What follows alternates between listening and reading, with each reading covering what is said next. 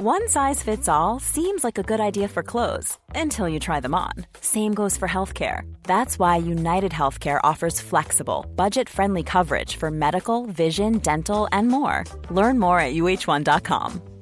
Many of us have those stubborn pounds that seem impossible to lose, no matter how good we eat or how hard we work out. My solution is PlushCare. PlushCare is a leading telehealth provider with doctors who are there for you day and night to partner with you in your weight loss journey. They can prescribe FDA-approved weight loss medications like Wegovy and Zepbound for those who qualify. Plus, they accept most insurance plans. To get started, visit plushcare.com/weightloss. That's plushcare.com/weightloss.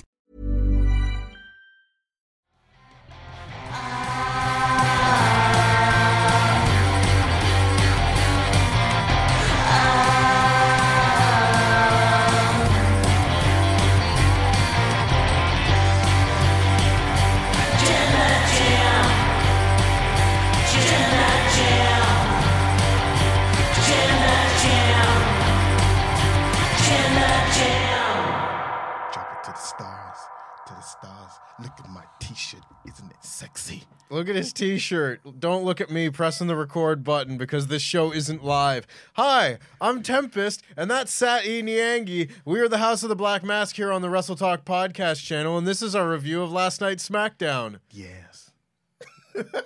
My man came prepared with the merch this week. You know what? Yeah, I saw the t-shirt yesterday. I was gonna wear it for work, but I was like, no. Instead of wearing the t-shirt like a bib, like I did last week, which was I had a good time doing that. I thought, you know what? Save the t-shirt for today. Hey guys, hey Andy Datson. Look, we're wearing a t-shirt. When I say we, it's we. When I wear a t-shirt, he wears a t-shirt too. We work as a one organism.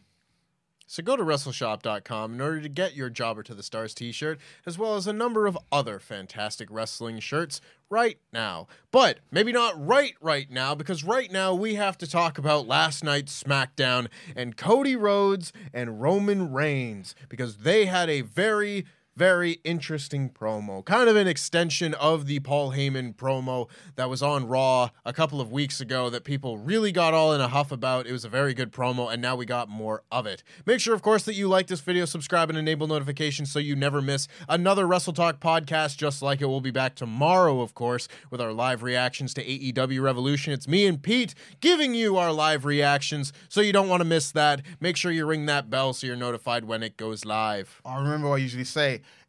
What time is it? It's Sat E time, and it's Sat E day. I've finally woken up. I know where I am now. Good. I'm here. I'm Good. ready. I'm ready. Good to know you were just like sleepwalking through singing a song about your shirt. A sexy t-shirt, jumping to the stars. To the stars. Yeah. Yeah. So this, of course, is the Wrestle Talk podcast. We are talking about Cody and Roman Reigns because Roman Reigns immediately came out to start this episode of SmackDown because we knew he was going to be on this week's show. We thought he was going to be settling the whole Jey Uso thing, and that didn't happen this week. They're giving Jey Uso another week to really turn things around, but he did have to combat with the verbal assassination by Cody Rhodes. Cody Rhodes comes out. He does a promo saying that Roman Reigns has become legend. It's been over 900 days since he won the Universal Championship. And he says that at WrestleMania, he's going to do the impossible, do what no one's been able to do, and that's beat Roman Reigns. He says that every time he accomplishes something, the people try and move the goalposts. He said that it would be impossible for him to be anything other than Randy Orton's understudy. He said it would be impossible for him to survive Stardust, and he said it would be impossible for them to sell 10,000 tickets to him and his buddy's little indie show. Nice little call out to All In. I've seen some people say that was like a shot at AEW, but I think that's just people not having decent comprehension skills. This was like a good way to put over how big of an accomplishment that was, as it was in line with all the other accomplishments that he has had thus far. And now his next accomplishment is going to be beating Roman Reigns at WrestleMania. He says, oh, you need your backup and everything. And Roman Reigns sends the entire bloodline to the back. He puts his two belts in the middle of the ring, and they just have a conversation. Roman Reigns asks Cody Rhodes, what do you want to talk about? Which I just like whenever somebody asks that now. It's a nice callback. Yeah. Because that's Cody's thing. Yeah, I just like it. I like people using each other's catchphrases and getting a one-up on each other. I'm waiting. Who wants story time with Sat E and Tempest, baby?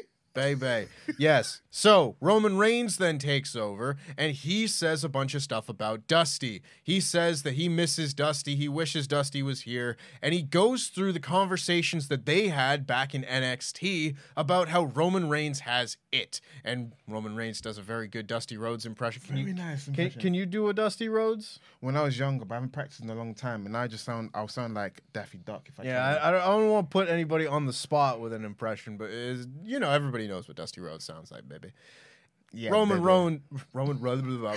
Reigns does his Dusty Rhodes impression, however, and says that in all those conversations that they had, you know what he said about Cody? Nothing. Nothing. Never once did Cody Rhodes come up in conversation between Dusty and Roman Reigns. Maybe that's what he talked about with Seth and Becky and all the other people down in the Performance Center, but with him, never once mentioned Cody.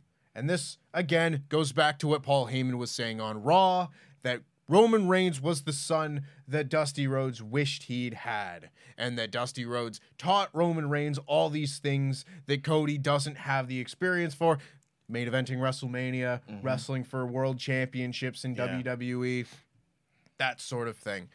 This then leads into Cody Rhodes being worked up a little bit more in this promo here on this show and saying, Roman, you didn't send Paul Heyman over to Raw to get inside my head. You apparently sent him to tell the truth. Because if that's the truth, then me beating you at WrestleMania isn't just the end of the story, isn't just an accomplishment, it's a necessity. I have to beat you, and may the better man win. And then they shake hands. And that's the end of the segment, pretty much. You know, the interesting thing about Cody Rhodes, it wasn't to the segment I realized. Cody Rhodes is playing what I call an AEW babyface. Yep. AEW babyfaces, they admit their flaws. They're like regular human beings. They're very down to earth. Because you can almost say that Cody Rhodes is almost like a John Cena ilk of like, I am a happy babyface, shaking hands, kissing babies, all that kind of stuff. But the thing that separates him and Cena, because the issue people had with Cena was Cena would get beaten up, or you're chucking for a Titantron and it explode, and the next week comes up happy and smiley like nothing bad has happened. With Cody Rhodes, he openly admitted, "You're good. Oh, you're so good." I didn't know how good you were, like, as in Roman Reigns' manipulation. He knows what Roman Reigns is trying to do with him. He's trying to get him riled up. And I think Cody in his mind is like, no matter how much he prepared for this moment, it still does not prepare for you when you actually do go against Roman Reigns, because he's trying to get into his head. He knows what insecurities he may have had in the past, the resentments he had against Dusty's kids. So the feud is very straightforward. It is Cody Rhodes, the son of Dusty Rhodes, versus one of Dusty's kids, arguably Dusty's greatest creation. That is the story. This is the story that I've been rooting for, because for weeks, everybody wanted, we're on the Sami train. I like Sami Zayn as well, but I saw the vision of what this storyline could be, and I'm so happy that I felt vindicated by these promos, because it's just the beginning. You can't go straightforward, chair shots, taken out, blah, blah, because after you do 1 week of them fighting each other, you next have to get an ambulance involved and then run him over for an ambulance. Look at NWO storyline with The Rock. They're starting off slow, subtle, and at the same time this is happening, Roman Reigns' whole family behind him, his whole empire is crumbling down. So there's so much nuance going on the storyline. I really enjoy this storyline as well. Obviously, there were loads of people that tried to say that there wasn't going to be a storyline there with Cody and Roman when Cody won the Royal Rumble. And I'd like to think that, a lot of us gave Triple H and WWE the benefit of the doubt that Roman Reigns has been taken care of in a storyline perspective for a long time now. So this was more than likely going to happen. There was going to be a really good story orchestrated for Cody and Roman. The only things that I would like to see going forward, and I kind of hoped that I would see more of in this segment, is more of just things kind of ramping up. This kind of felt like we're still at the same period that we were at the Paul Heyman promo, and that's not necessarily a bad thing, But when Paul Heyman did that whole promo and said that Roman was the kid that Dusty wished he had, Cody really kind of got in his face and said, I'm going to do this, and you've now made it personal. Right. And this promo didn't feel like he had taken a lot of what has happened personally. It felt more like a professional, may the best man win, competitor to competitor type promo. I think I would have liked to have seen this be taken to the next level personally. I think what they were trying to come across was Cody still didn't understand the gravity of the situation he's in. I think it's one of those cases where Cody is trying to play a game of poker. He doesn't want to appear riled up, because if you appear riled up, it means he got to you. So he's trying to do poker where he's like, what Paul Heyman said didn't get to me. So I think Roman Reigns saw that, and he's trying to see, can I still push a button? You know, can I still get in your head? And then it kind of budged a bit. So that's why that response in the end by Cody was, "Ooh, you're good." I didn't expect the level of deviousness that you have within you. I think it was a case of like sizing each other up. I think next week will ramp up. And I know everything into this episode of SmackDown seemed like it was on hold, on pause. But once we get into more of the bloodline stuff, there's something I realized that's really interesting. Because I was also kind of annoyed that we didn't see Jay. Spoiler, we didn't see Jay Uso on this episode. But as we go further along, I realized this episode today we're about to talk about is a crucial episode, because we now nailed something. When we get down to it, we'll talk more about it. Yeah. Just for me with this particular segment and the Cody Rhodes Roman Reigns stuff, because after this, again, the focus shifted back over to the Sami Zayn bloodline stuff and everything, where we only have so much time before WrestleMania. And I know that if they're going to appear on both shows, we do have a number of shows, like 6 weeks or 6 episodes of TV to cover, I think. Maybe more than that. It might be 8 episodes left of TV for them to really ramp things up. Yeah. But I like the idea of Cody Rhodes not trying to break and Roman trying to push his buttons and get him to budge a little bit. I just think that before long, we're going to have to see Cody go to another step and have to, really verbally eviscerate Roman and not just talk him up. Like it's the old Jericho philosophy where you talk somebody up so that you look that much better for having beat them and everything. But say that you're going to be a better Universal Champion than this guy. Yeah. The WWE Universe deserves this champion, that he's going to be the babyface champion that we've been longing for years and years and years. I don't think so. This version of a babyface is the one that gets booed. This is like a Vince's dream. He's very pristine. He's very neat, this Cody Rhodes character, because people like a little dirt. That's why people like Jon Moxley a lot. Jon Moxley, for me, when you talk about the dream ideal babyface, that's Jon Moxley. What Cody Rhodes is doing, because he's so sincere, and we know his backstory and his journey and how he was never chosen, we root for that underdog, but how he comes across is not underdog. If a new wrestling fan saw Cody Rhodes, didn't know his journey, they wouldn't really relate to him, because you can't really relate to the character that he has. But because we know his journey, because we followed him since the age of 21, we feel like we know him. We grew up with him. But if you just met Cody today, you'd be like, I don't get it. But we get it. Yeah, we know about the AEW, we know about Stardust, all this stuff that he mentioned. Without that, if you met him, you're like, dude in the suit, cool guy with a catchphrase, acknowledge me, I'm going with an acknowledge me guy. But if you didn't know Cody's backstory, you wouldn't relate. But another thing I noticed while they're doing the promo, some fans were trying to heckle. Because there was when he said the whole, do you know what he said about you? And you can hear some fans were trying to say boring or wherever it was. I don't know where it was in the atmosphere, but I heard little hints of little heckling in the audience. But luckily, you had 2 professionals in the ring, so they was able to ignore it. Because when he did the whole, what he said about you, when that pause happened, I can hear some smattering with the audience was not going along with what's going on in the ring. These guys are pros. Yeah.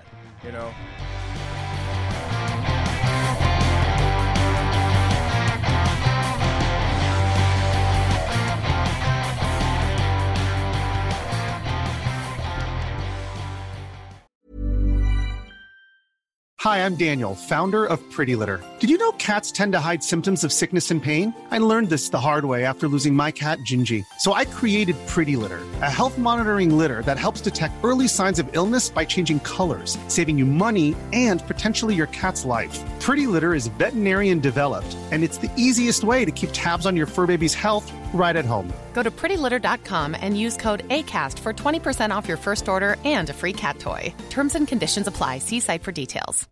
One size fits all seems like a good idea for clothes until you try them on. Same goes for healthcare. That's why United Healthcare offers flexible, budget-friendly coverage for medical, vision, dental, and more. Learn more at uh1.com. Hi, I'm Daniel, founder of Pretty Litter. Cats and cat owners deserve better than any old-fashioned litter. That's why I teamed up with scientists and veterinarians to create Pretty Litter. Its innovative crystal formula has superior odor control and weighs up to 80% less than clay litter. Pretty Litter even monitors health by changing colors to help detect early signs of potential illness. It's the world's smartest kitty litter. Go to prettylitter.com and use code ACAST for 20% off your first order and a free cat toy. Terms and conditions apply. See site for details. I'm Sandra, and I'm just the professional your small business was looking for. But you didn't hire me because you didn't use LinkedIn Jobs. LinkedIn has professionals you can't find anywhere else, including those who aren't actively looking for a new job, but might be open to the perfect role, like me. In a given month, over 70% of LinkedIn users don't visit other leading job sites. So if you're not looking on LinkedIn, you'll miss out on great candidates like Sandra. Start hiring professionals like a professional. Post your free job on linkedin.com/people today.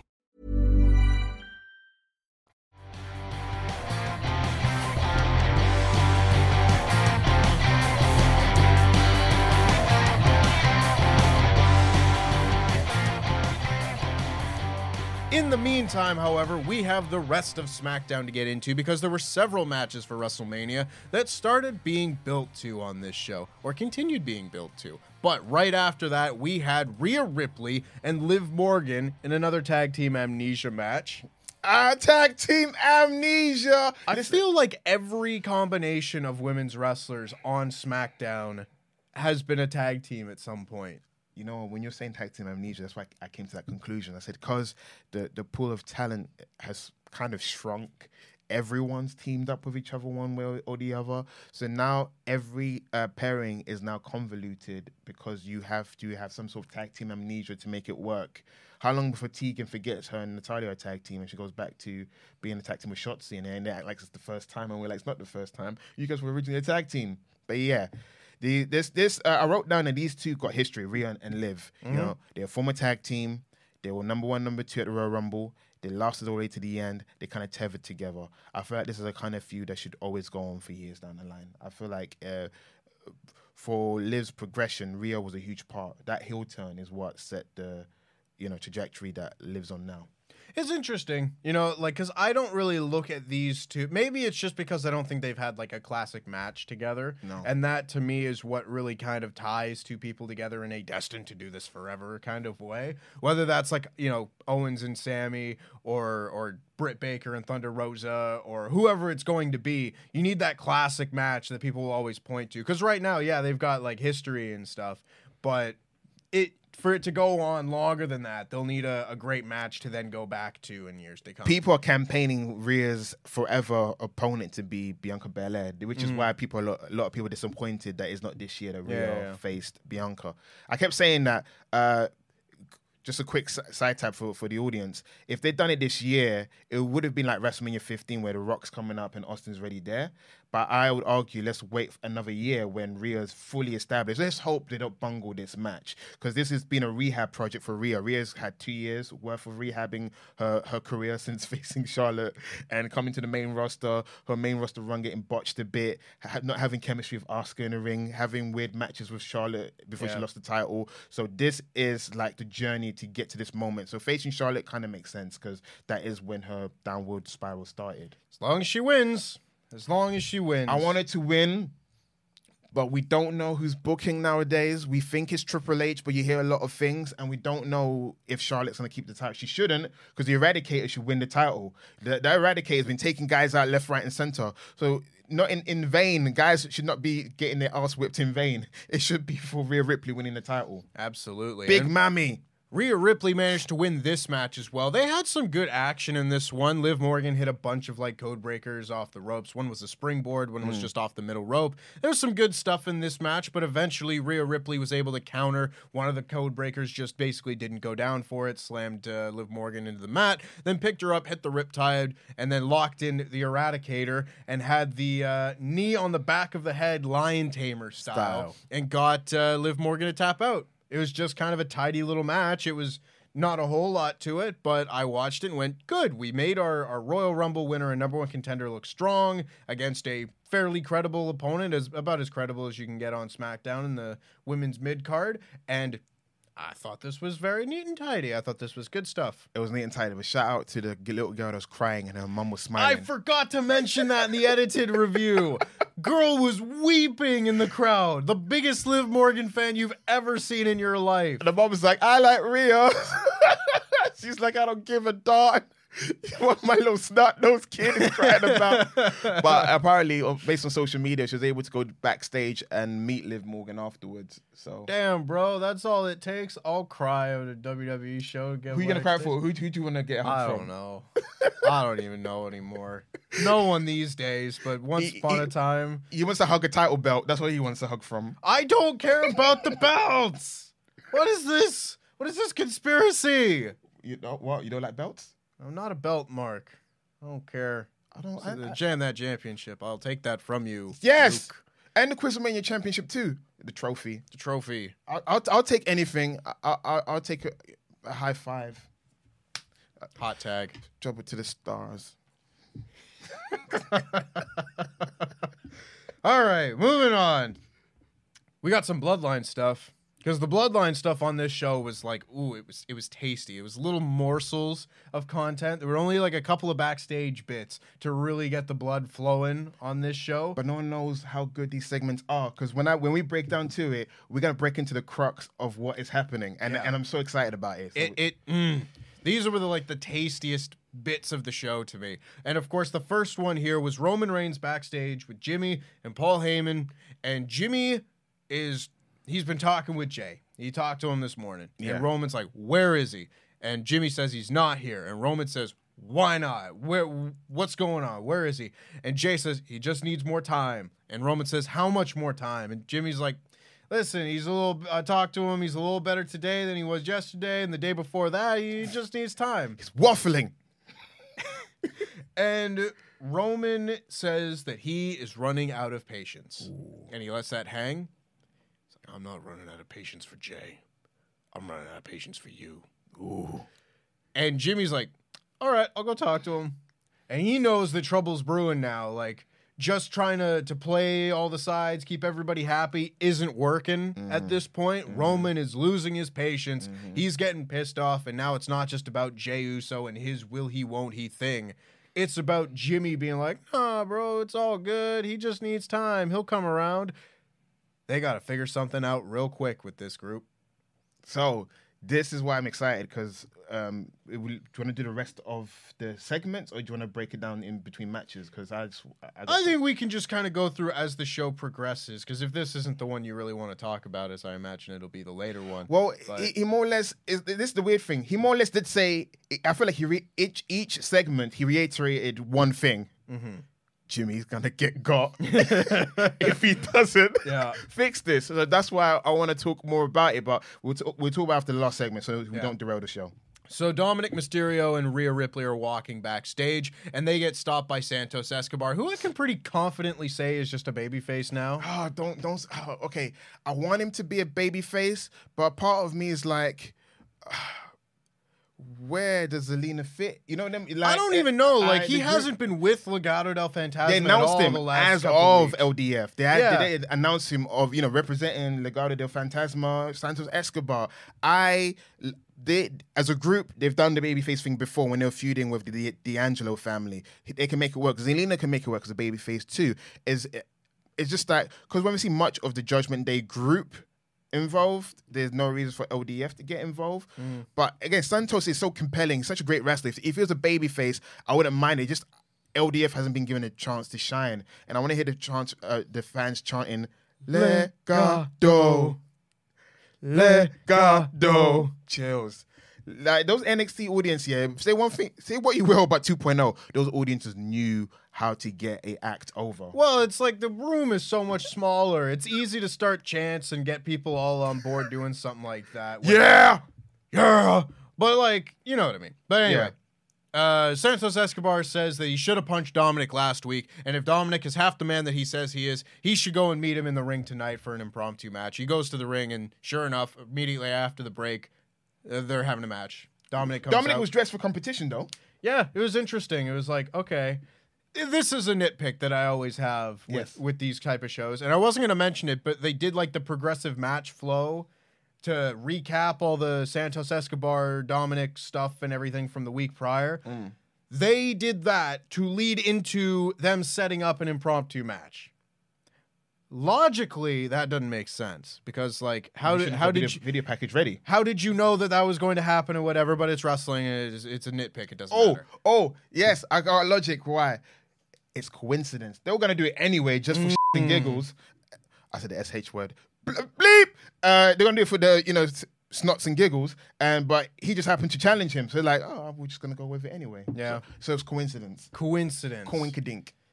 So of course they have their match, and I didn't think this match was like great by any means. It wasn't a match. They weren't really clicking like you kind of would hope that Santos Escobar would in a singles match on SmackDown. They were really pointing to the Rey Mysterio mask that was just like sat on a mannequin head in the corner. You know, Santos being like, "You're gonna respect that legacy," and then Dominic gets the upper hand. Yeah, Dominic gets the upper hand. He spits on the mask, and he's like, they're pointing at the mask and stuff. Santos Escobar is literally like reaching for the mask as he's getting the heat on him. It's real wacky. And Dominic tries to use brass knucks, but really it's to distract the referee. And the referee is distracted, and Rhea Ripley hits the Riptide on the floor, rolls Santos back in. Dominic hits the frog splash, gets the win. Yeah. Wasn't the biggest fan of this. No, Escobar should not be losing because he's still relatively new. They don't know about him, a lot about him. So for him, because I feel like that backseat interaction got a huge pop. Mm-hmm. He came across really cool, really well, Santos Escobar in that suite. And he also gave that little kiss to Rhea Ripley, and Rhea Ripley beat him up. That kind of like makes him look like a geek. I don't like wrestling. For me, my nitpick is when baby faces look like geeks. How am I meant to cheer for a geek? He got his ass whipped by Dominic, even though with some help. And also, that was the first time me seeing the critique of Dominic not being good in the ring. I was like, he's more of an angle. He kept raising his hands. It's very 90s wrestling match. Escobar looked great in his interaction in the ring. But I want to say something about Michael Cole. You did not know Dominic when he was born. Dominic was born in 1997. That is WCW Nitro era Rey Mysterio. So you did not know Dominic then. You knew Dominic when he was a toddler, but you did not know him from day one. Because he went, I've known Dominic since the day he was born. Lies. Unless you met Rey Mysterio in 97. We don't have any proof of that either. You probably knew Aaliyah when she was born, but not Dominic. I just want to clear that up. That's like a wrestle nerd moment for me, because that's not true. I don't like lies. Michael Cole gets unbelievably upset about this storyline. And like, I'm not going to poo-poo that by any means, because like, sure, the babyface announcer should get upset at what the heel's doing. I mean, 25 years, man. Well, that sort of thing. That's all good. But like, he gets really worked up about it, like to a funny degree. Because after the match, Dominic takes Rey's mask, rips both the eye holes open, and then Rey comes out and he's like, can I have that back now, please? And Dominic's like, oh, you want it? You want it? Do something about it. Hit me. Headbutts him, drops it on the floor. Rey goes to pick it up, and he cheap shots him. And Michael Cole throws a fit. Don't forget, Escobar was like, no, the mask, no, not the mask. Ah! You just know that Michael Cole is going to just absolutely blow his top when Rey finally hits Dominic. And I guess that's what they're building towards, just to really have the commentary moment. Be like, yes, finally, rah! Why not? Because isn't one of the criticisms of Michael Cole is he used to do commentary like it's like a advertisement for jewelry or something like that. It's very I much have no idea. People used to complain that he's in shill mode, or Vince is in his ear. He's like, then episodic television. Oh my! So the fact that he's showing emotion, that's great, because when Michael Cole has emotions, he's actually a decent announcer. So I'm happy because he's expressed his reason why. He said, I've known the Mysterio family for 25 years. He's heavily invested in this, and I don't mind it. It's better than when he's in shill mode. I just think it's funny, it's all. Oh, it's very funny. It's LOL. Because the moment, Waiting for that moment. Yeah. Vintage Mysterio. So after this, we had the big everybody wants a shot at the Intercontinental Championship segment, where Drew McIntyre comes out. He, of course, came out last week during Imperium's match and watched from the ramp, and this all broke down, and the babyfaces stood tall and such. But Drew McIntyre comes down to the ring, says that we're 4 weeks away from WrestleMania, and Drew McIntyre doesn't have a match, but we're going to remedy that. I'm calling out Gunther. He wants the Intercontinental Championship match at WrestleMania. But instead of getting Gunther, he gets Sheamus coming down to the ring. And we were wondering how long this Banger Bros Shrew tag team was going to last. And apparently not much longer, it seems. I don't know. I think they may keep it going for a bit. I think that they'll keep their relationship going, but they were definitely teases of dissension here because Sheamus comes down and he says, Drew, what are you doing? You know how much I want the Intercontinental Championship. You know how much that title means to me. This was going to be my shot. How dare you go behind my back, come out here and challenge the guy that I was going to challenge? And he calls him a backstabbing bastard. And Drew says, all right, friends tell the truth, eh? Well, I'm here to tell you that you had your shot at Gunther and you lost twice. And everyone's like, oh. Because, I mean, yeah, you did kind of lose, Sheamus, more than once, unfortunately. Great match, but you lost. This then brought out LA Knight. And I really like this bit. LA Knight comes out and does his whole spiel. Basically the same promo that he cut last week. Copy and paste, yeah. He's just like, let me talk to you. It's WrestleMania in LA. We need an LA Knight match at WrestleMania. Yeah. Yeah. And meanwhile, the entire time that he's doing this promo, Sheamus and Drew McIntyre have not stopped. They are looking at each other. They're face to face. They do not pay LA Knight one bit of attention. Nope. I think that is a fantastic little touch. Kind of makes LA Knight look kind of unimportant, but that was also... say it. But he did say, guys, you may not look at me, but listen to what I have to say. Yeah. He did acknowledge the fact they weren't looking at him. He's like, he acknowledged it. But it was also kind of the point of the segment because the New Day then came out right afterwards and it was just like, ha ha ha, listen to this guy. He's saying the same thing. And he wants a match at WrestleMania. He can't even win a match on SmackDown. Acknowledging the truth. Yeah. Yeah. This then leads to Karrion Kross coming out. Karrion Kross comes down to the ring and he doesn't say anything. He was wearing a really weird shirt. I wrote that down. He looked like a David Lynch character, like Wild at Heart with Nicolas Cage and Laura Dern. He had that little funky shirt, and because he shaved as well, he looked like a henchman in one of David Lynch's film. I like it because Strange is better than looking normcore because that's the issue. People say he doesn't look menacing anymore. He shaved. He looks, albeit for me, it looks menacing to me. The outfit and everything. Hey, and the femme fatale next to him, he looks like a villain. Just shave your head. I don't know what the holdup is on this. But anyway. Hair versus hair match. Yeah. Just do it. Yeah. Mask versus hair. I mean, he had a match with Mysterio. They had the opportunity, then blew it. Yeah, that's all right. This, of course, leads to a brawl. Because Karrion Kross doesn't cut a promo. They just all start fighting. LA Knight jumps the New Day. Xavier Woods kind of gets thrown into Drew. And he's like, whoa, I didn't do that. But that gets Drew and Sheamus kind of worked up. They all do moves. Drew hits a dive. Before he hits the dive, he kind of makes it look like he's going to hit Sheamus, and they both kind of do that whoa spot. Just like, whoa, I gotcha. I'm not going to hit you. He does a dive to the outside. Karrion Kross hits Sheamus, throws him to the outside. Karrion Kross stands tall in this segment. I had a different idea for what they would do here. Because later in the show, they announced that it's going to be a fatal five-way match between Kofi, LA Knight, Drew McIntyre, Sheamus, and Karrion Kross next week, and the winner is going to go on to WrestleMania for the Intercontinental Championship. I don't know how you would get around just having a triple threat for no reason, but I thought that they would do 2 triple threats on SmackDown next week, and the winners of both of those matches would go on to WrestleMania. And, like, have Drew win one that would be, like, Kofi, LA Knight, and Drew, and then the other one be Karrion Kross, Sheamus, and Woods. Look at you being a great booker. And just have Drew and Sheamus both win those matches. Because as it already stands now... This guy. As it stands now, there has to be some sort of schmoz finish, I would have to imagine, next week on SmackDown, where I guess Drew and Sheamus could both pin guys or get them to submit or whatever at the exact same time, and then argue and both be inserted into the match. Very possible. And I don't know which of those I prefer, because either way, you're either getting a schmoz finish, which I would not do, but it gets both guys into the WrestleMania way in a logical form, or you get the 2 triple threat matches in which you need to justify having Walter need to face 2 different people at WrestleMania. You give me logical options. Let me throw you something illogical. Okay, based on the promo Gunther does later about the guy says he has no opponents. What if by fate has it that this 5-way match, whatever match is happening, gets thrown out? What if it just gets too out of control?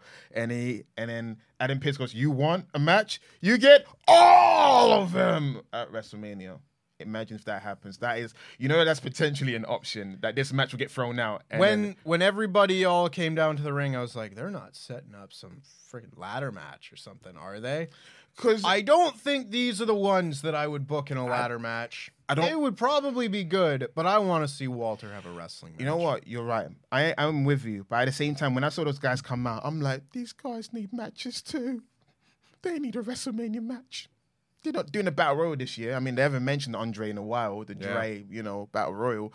But these guys, I've always been a fan of doing, a match for... If it was up to me, we're not bookers. We're just wrestling fans. It should have been a yearly tradition to do a ladder match, a 6-man or 8-person ladder match. That way, mid-carders that don't have anything going on will wrestle for it. This is Gunther's first WrestleMania and you want it to be special. So in your mind, give him at least one opponent or 2 opponents that can showcase his ability. He doesn't do ladder matches often. That might not be a great showcase for him. Who knows? That could potentially cause injuries. You don't want that to happen either because, after WrestleMania season, that's when the race begins. I'm with you. I wanted to. I don't know. I want everyone. I want LA Knight at Mania because I don't know if it's meant to lead to new, unless it's New Day versus the makeshift team of Karrion Kross and LA Knight at WrestleMania. That silence. Yeah, I'm not sure. I'm not huge on that. And this is not based on anything, but I was really hoping that when the LA Knight New Day stuff was starting, that we would get some miraculous LA Knight versus Big E match at WrestleMania. I have no idea how close Big E is to a return or anything like that. I haven't heard anything about Big E, but that was just me being like, I miss Big E. Anyway, I miss Big E. We will see what happens next week because there are a lot of possibilities. LA Knight might just win the match. Yeah, he got a big pop. He got a big pop. He did get a big pop. He's People over. are behind LA Knight's promos. Yeah. They're with it. His promos are great. He just needs to win matches too. But he's one of those guys, despite how much you beat him, you give him a microphone, he talk you right into it. Yeah.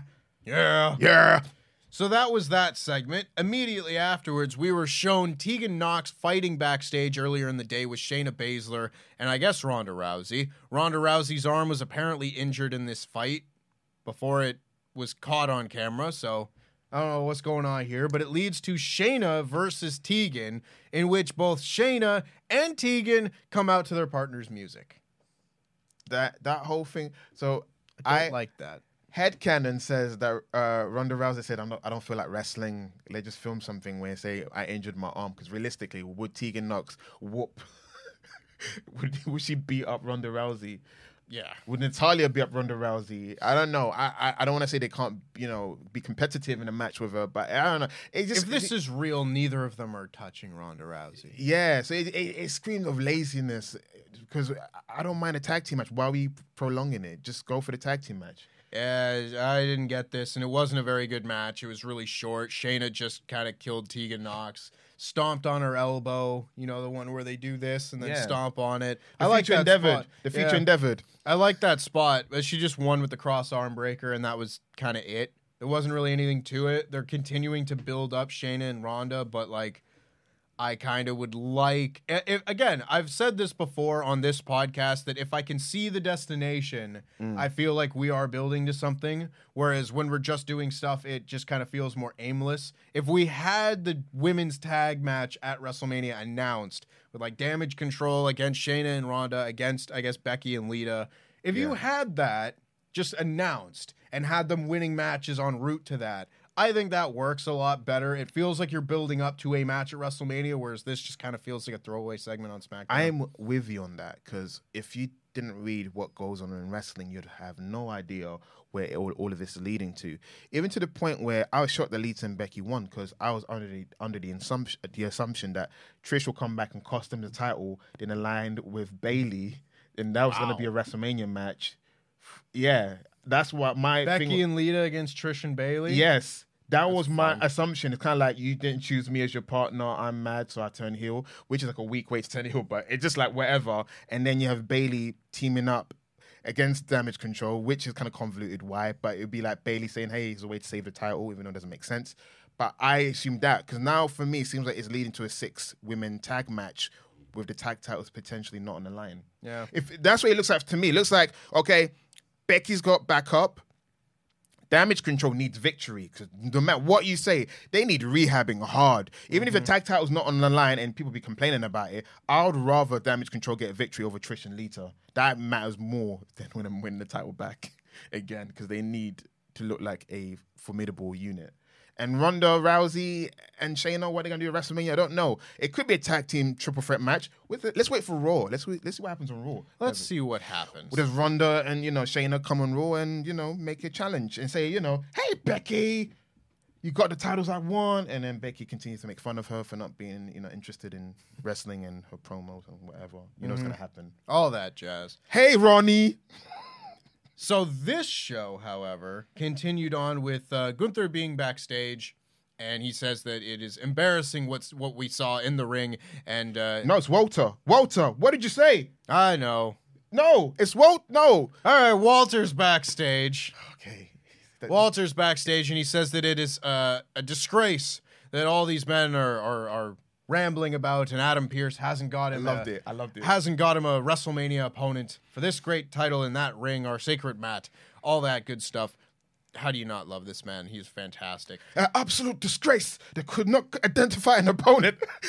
I love it. He's like, what's going through your mind? I want to wrestle. I want to beat someone I want up. to beat someone up. What is going on here? I mean, come on, Pierce, do your job. So that for me was like a nugget of information that he's going to get what he wished for. Because, Adam Pearce can be a bit petty as well sometimes. Yeah. Anyone not named Roman, he's petty. So, be careful what you wish for, because you might get 2 or 6. Not 3, 4, or 5, though. We then had a very perplexing segment. Because we had a special SmackDown appearance of Bobby Lashley. And I was like, ooh, that's neat. That's not something that we see on SmackDown. He looks good on SmackDown. He looked good on SmackDown, by the way, just to say. Yeah, sure. Put Hurt Business on SmackDown. Why not? I'm with it so far. Bobby Lashley comes out, gets in the ring, and says that Bray Wyatt has been playing his little kiddie games and keeps telling him to run, but he doesn't run from anybody. Nope. So he's come to Bray Wyatt's show, SmackDown, and come face me, Bray, man to man. And then Uncle Howdy's music just starts playing. Just an Uncle Howdy video. I like his, it's quite creepy. His entrance. Yeah. His entrance just starts, and then Uncle Howdy just attacks Bobby Lashley from behind, and then Bobby Lashley turns it into his one-arm press slam. Yeah, that's fine. Goes, sets up for the spear, and then the lights go out, the lights come back on, Uncle Howdy's gone, and that is the end. Right. This. It was nothing. Okay, listen, They flew this man in for nothing. Okay, this is, I do have an issue. Who is Bobby Lashley week to week? Right? That's a great point. Who is Bobby Lashley and what his motivation? The only thing that hurts his storyline is this Brock storyline muddied up Bobby Lashley. If it was the Bobby Lashley before the Brock match, the Bobby Lashley that was getting disqualified, beating people, Bobby Lashley just beat people up. Great. Let's do this feud. It's just that Bobby Lashley was a tweener heel guy into Elimination Chamber, booping Brock Lesnar's nose, saying we'll wrestle him. He has security guards, and now he's not scared. The guy had security guards 1 week, and then the next week he's not scared. 1 week he's acting a bit like a heel, and the next week he's not scared. Now you're facing a spooky guy. You should bring your security team there. Makes sense. He wouldn't have got attacked by Uncle Howdy if he had his security team there. That's why I'm saying that my beef with Bobby Lashley is they don't know if they want him to be a heel 1 week, a babyface the next week, a tweener the other week, because let's get to Raw. Maybe Bray Wyatt does turn up. Is Bobby Lashley still facing that feud, or will he walk out and run away like a coward? Will he need the Hurt Business to help him? That's the only issue I have. The portrayal of Bobby Lashley has been confusing. But at the same time, I enjoyed the one-hand spine bust on Uncle Howdy. That was great. I like that. Because what would have made the segment crap for me is if Uncle Howdy, who's not even as big as Bobby, beats up Bobby Lashley. So for me, if Bobby Lashley beats up the puppets, he ruins the Firefly Funhouse set, he beats up Bray Wyatt at WrestleMania, he beats up Uncle Howdy or Uncle Doody or Uncle Capoody, I'll be happy with that. Beat him up! I don't think that's going to happen, though, is my problem with it. think- And I think that your issue with whether Bobby Lashley is a face or a heel or whatnot extends to everyone involved in this. I know. Bobby Lashley, have no idea if he's a heel or a face or whatever. Bray Wyatt is, I think he's listed as a face internally. acting like heel. And then he's allied with Uncle Howdy, who's a heel. None of this makes any sense, bro. I am sick of it. Okay, but I will not, jump off the train. I'm going to wait till after WrestleMania. After WrestleMania, I will know where I stand with Bray Wyatt. Because it is still cooking. It's Royal Rumble, the destination from Royal Rumble to WrestleMania. So I can't poo-poo what is happening. Even though he's not feuding the same guy he started with, I think that's also kind of the issue.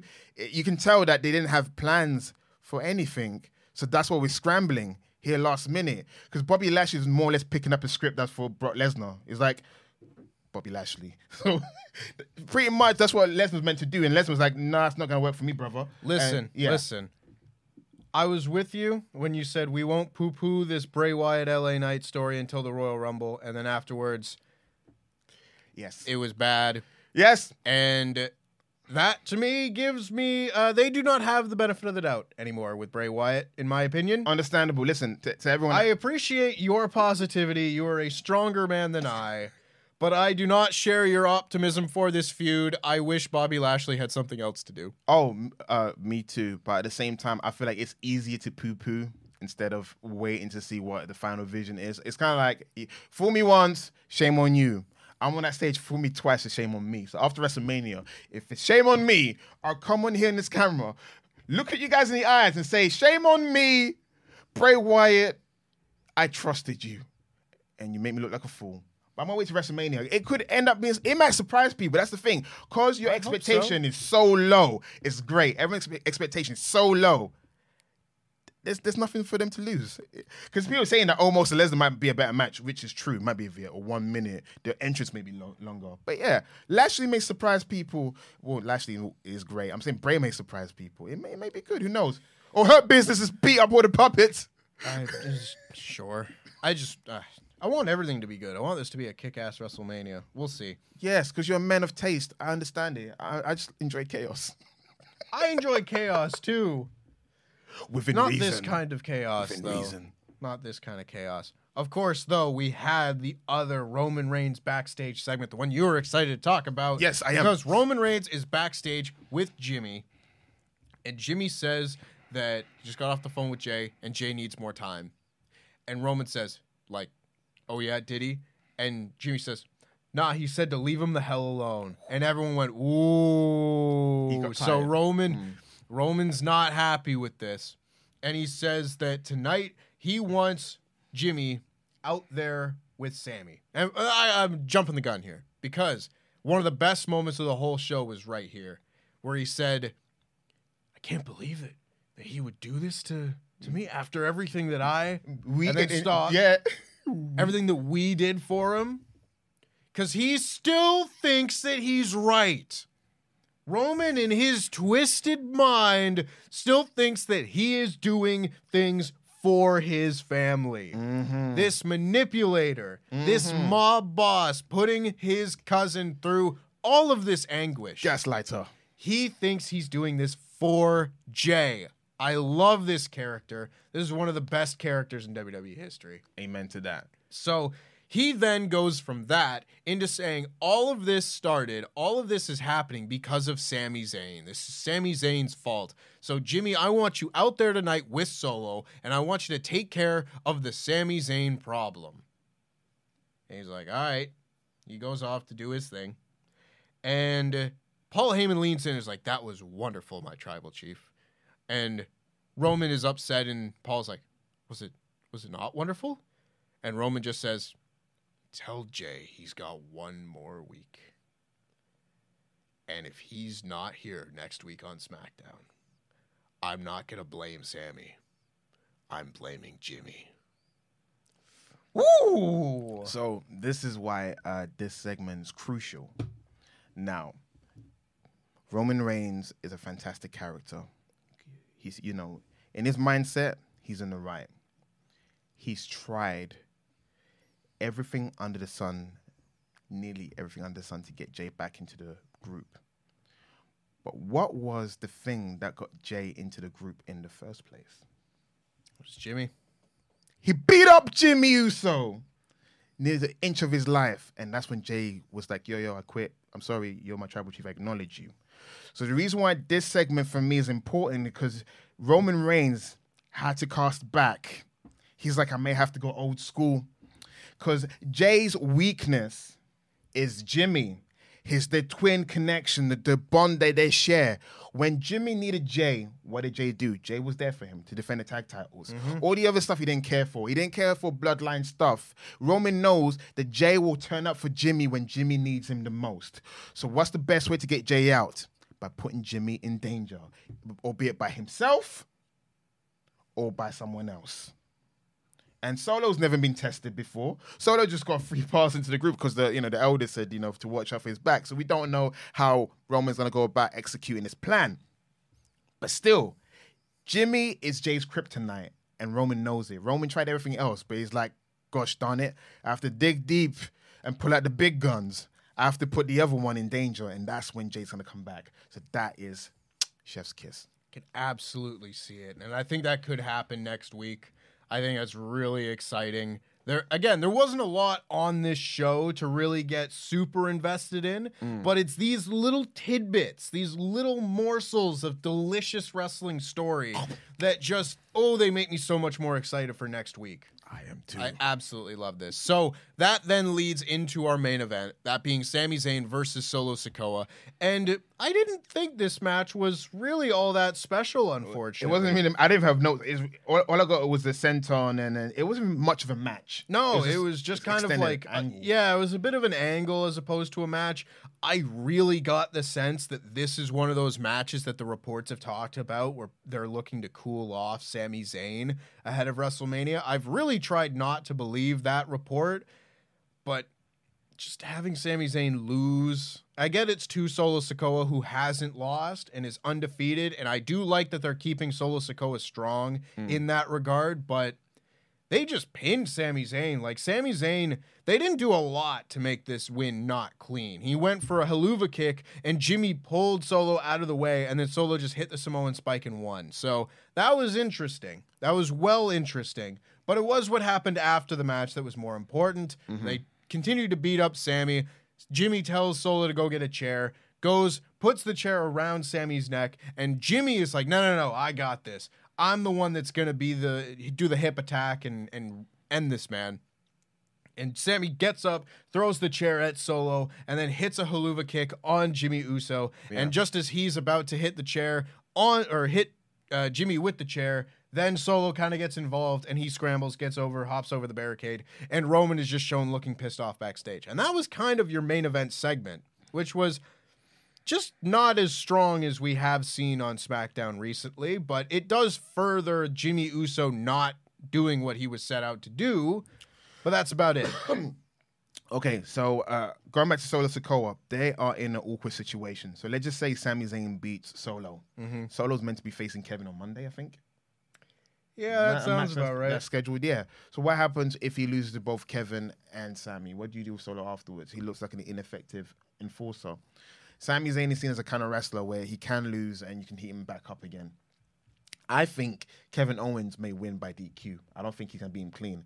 But like you're saying, it is an awkward thing because usually within a group, you have the jobber of the group that loses stuff. Right. There is like that guy that always gets pinned, and that's not Solo, unfortunately. Yeah. And it should have been Jimmy. So you know what? It should have been Jimmy versus Sami instead of Solo. Yeah. But then again, Solo did attack him first. So I understand that. Sami said it. His mission is to take down the bloodline, and he's already failed in the first hill. He's now been Kazarian'd. Wow. Calling him the elite hunter. That's sorry. He does a great passionate promo. Look, no, the original elite hunter was Riddle, because Riddle said that he was going to take down bloodline, and look what happened to him. He got taken out. Yeah.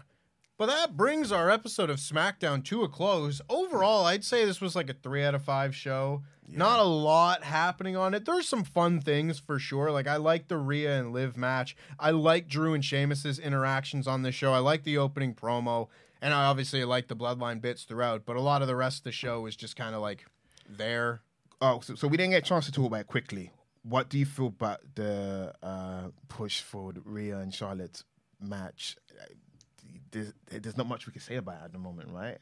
Charlotte wasn't even on this show. Exactly. SmackDown Women's Champion wasn't even on this show. Yeah, I feel like this issue, you said, it goes all around. It's not just Cody and Roman. All the feuds have stalled. Even the tag title match, we're like 4 weeks away, and that hasn't been announced yet. So this is why the week coming is the most crucial point to get WrestleMania heated, because we're all excited about the potentials. Nothing's been announced yet. We're going to find out what the Intercontinental title match is going to be, the tag title match, hopefully what's going to be. So hopefully by next week, we're going to move things along. You're right, it's been a bit slow. Let's get it rolling. It's just a thing with me, and this is just more my taste when it comes to wrestling pay-per-views and whatnot in general, and this is a big problem I have with AEW and such.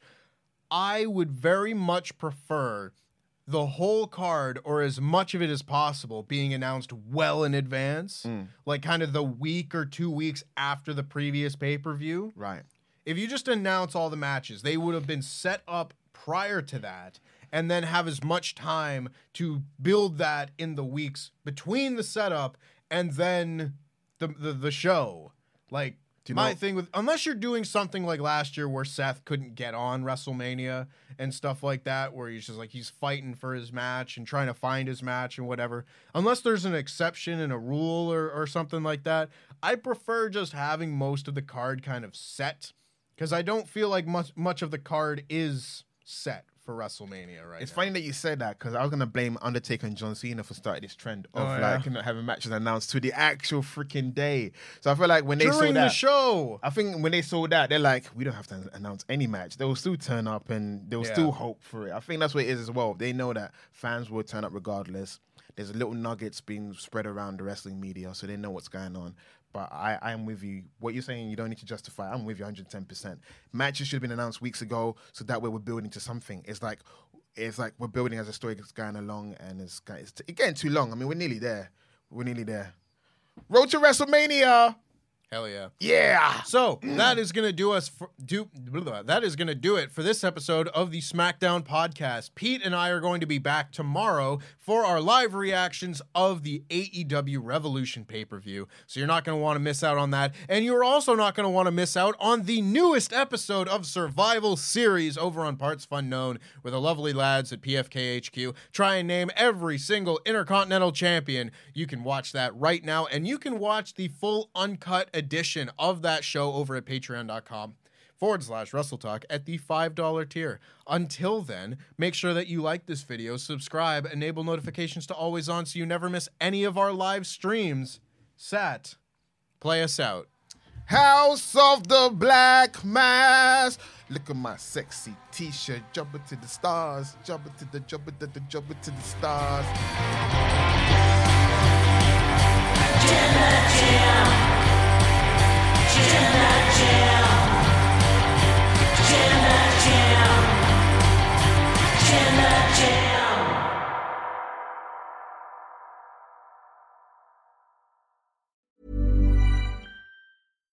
Hi, I'm Daniel, founder of Pretty Litter. Cats and cat owners deserve better than any old-fashioned litter. That's why I teamed up with scientists and veterinarians to create Pretty Litter. Its innovative crystal formula has superior odor control and weighs up to 80% less than clay litter. Pretty Litter even monitors health by changing colors to help detect early signs of potential illness. It's the world's smartest kitty litter. Go to prettylitter.com and use code ACAST for 20% off your first order and a free cat toy. Terms and conditions apply. See site for details. Even when we're on a budget, we still deserve nice things. Quince is a place to scoop up stunning high-end goods for 50 to 80% less than similar brands. They have buttery soft cashmere sweaters starting at $50, luxurious Italian leather bags, and so much more. Plus, Quince only works with factories that use safe, ethical, and responsible manufacturing. Get the high-end goods you'll love without the high price tag with Quince. Go to quince.com/style for free shipping and 365-day returns.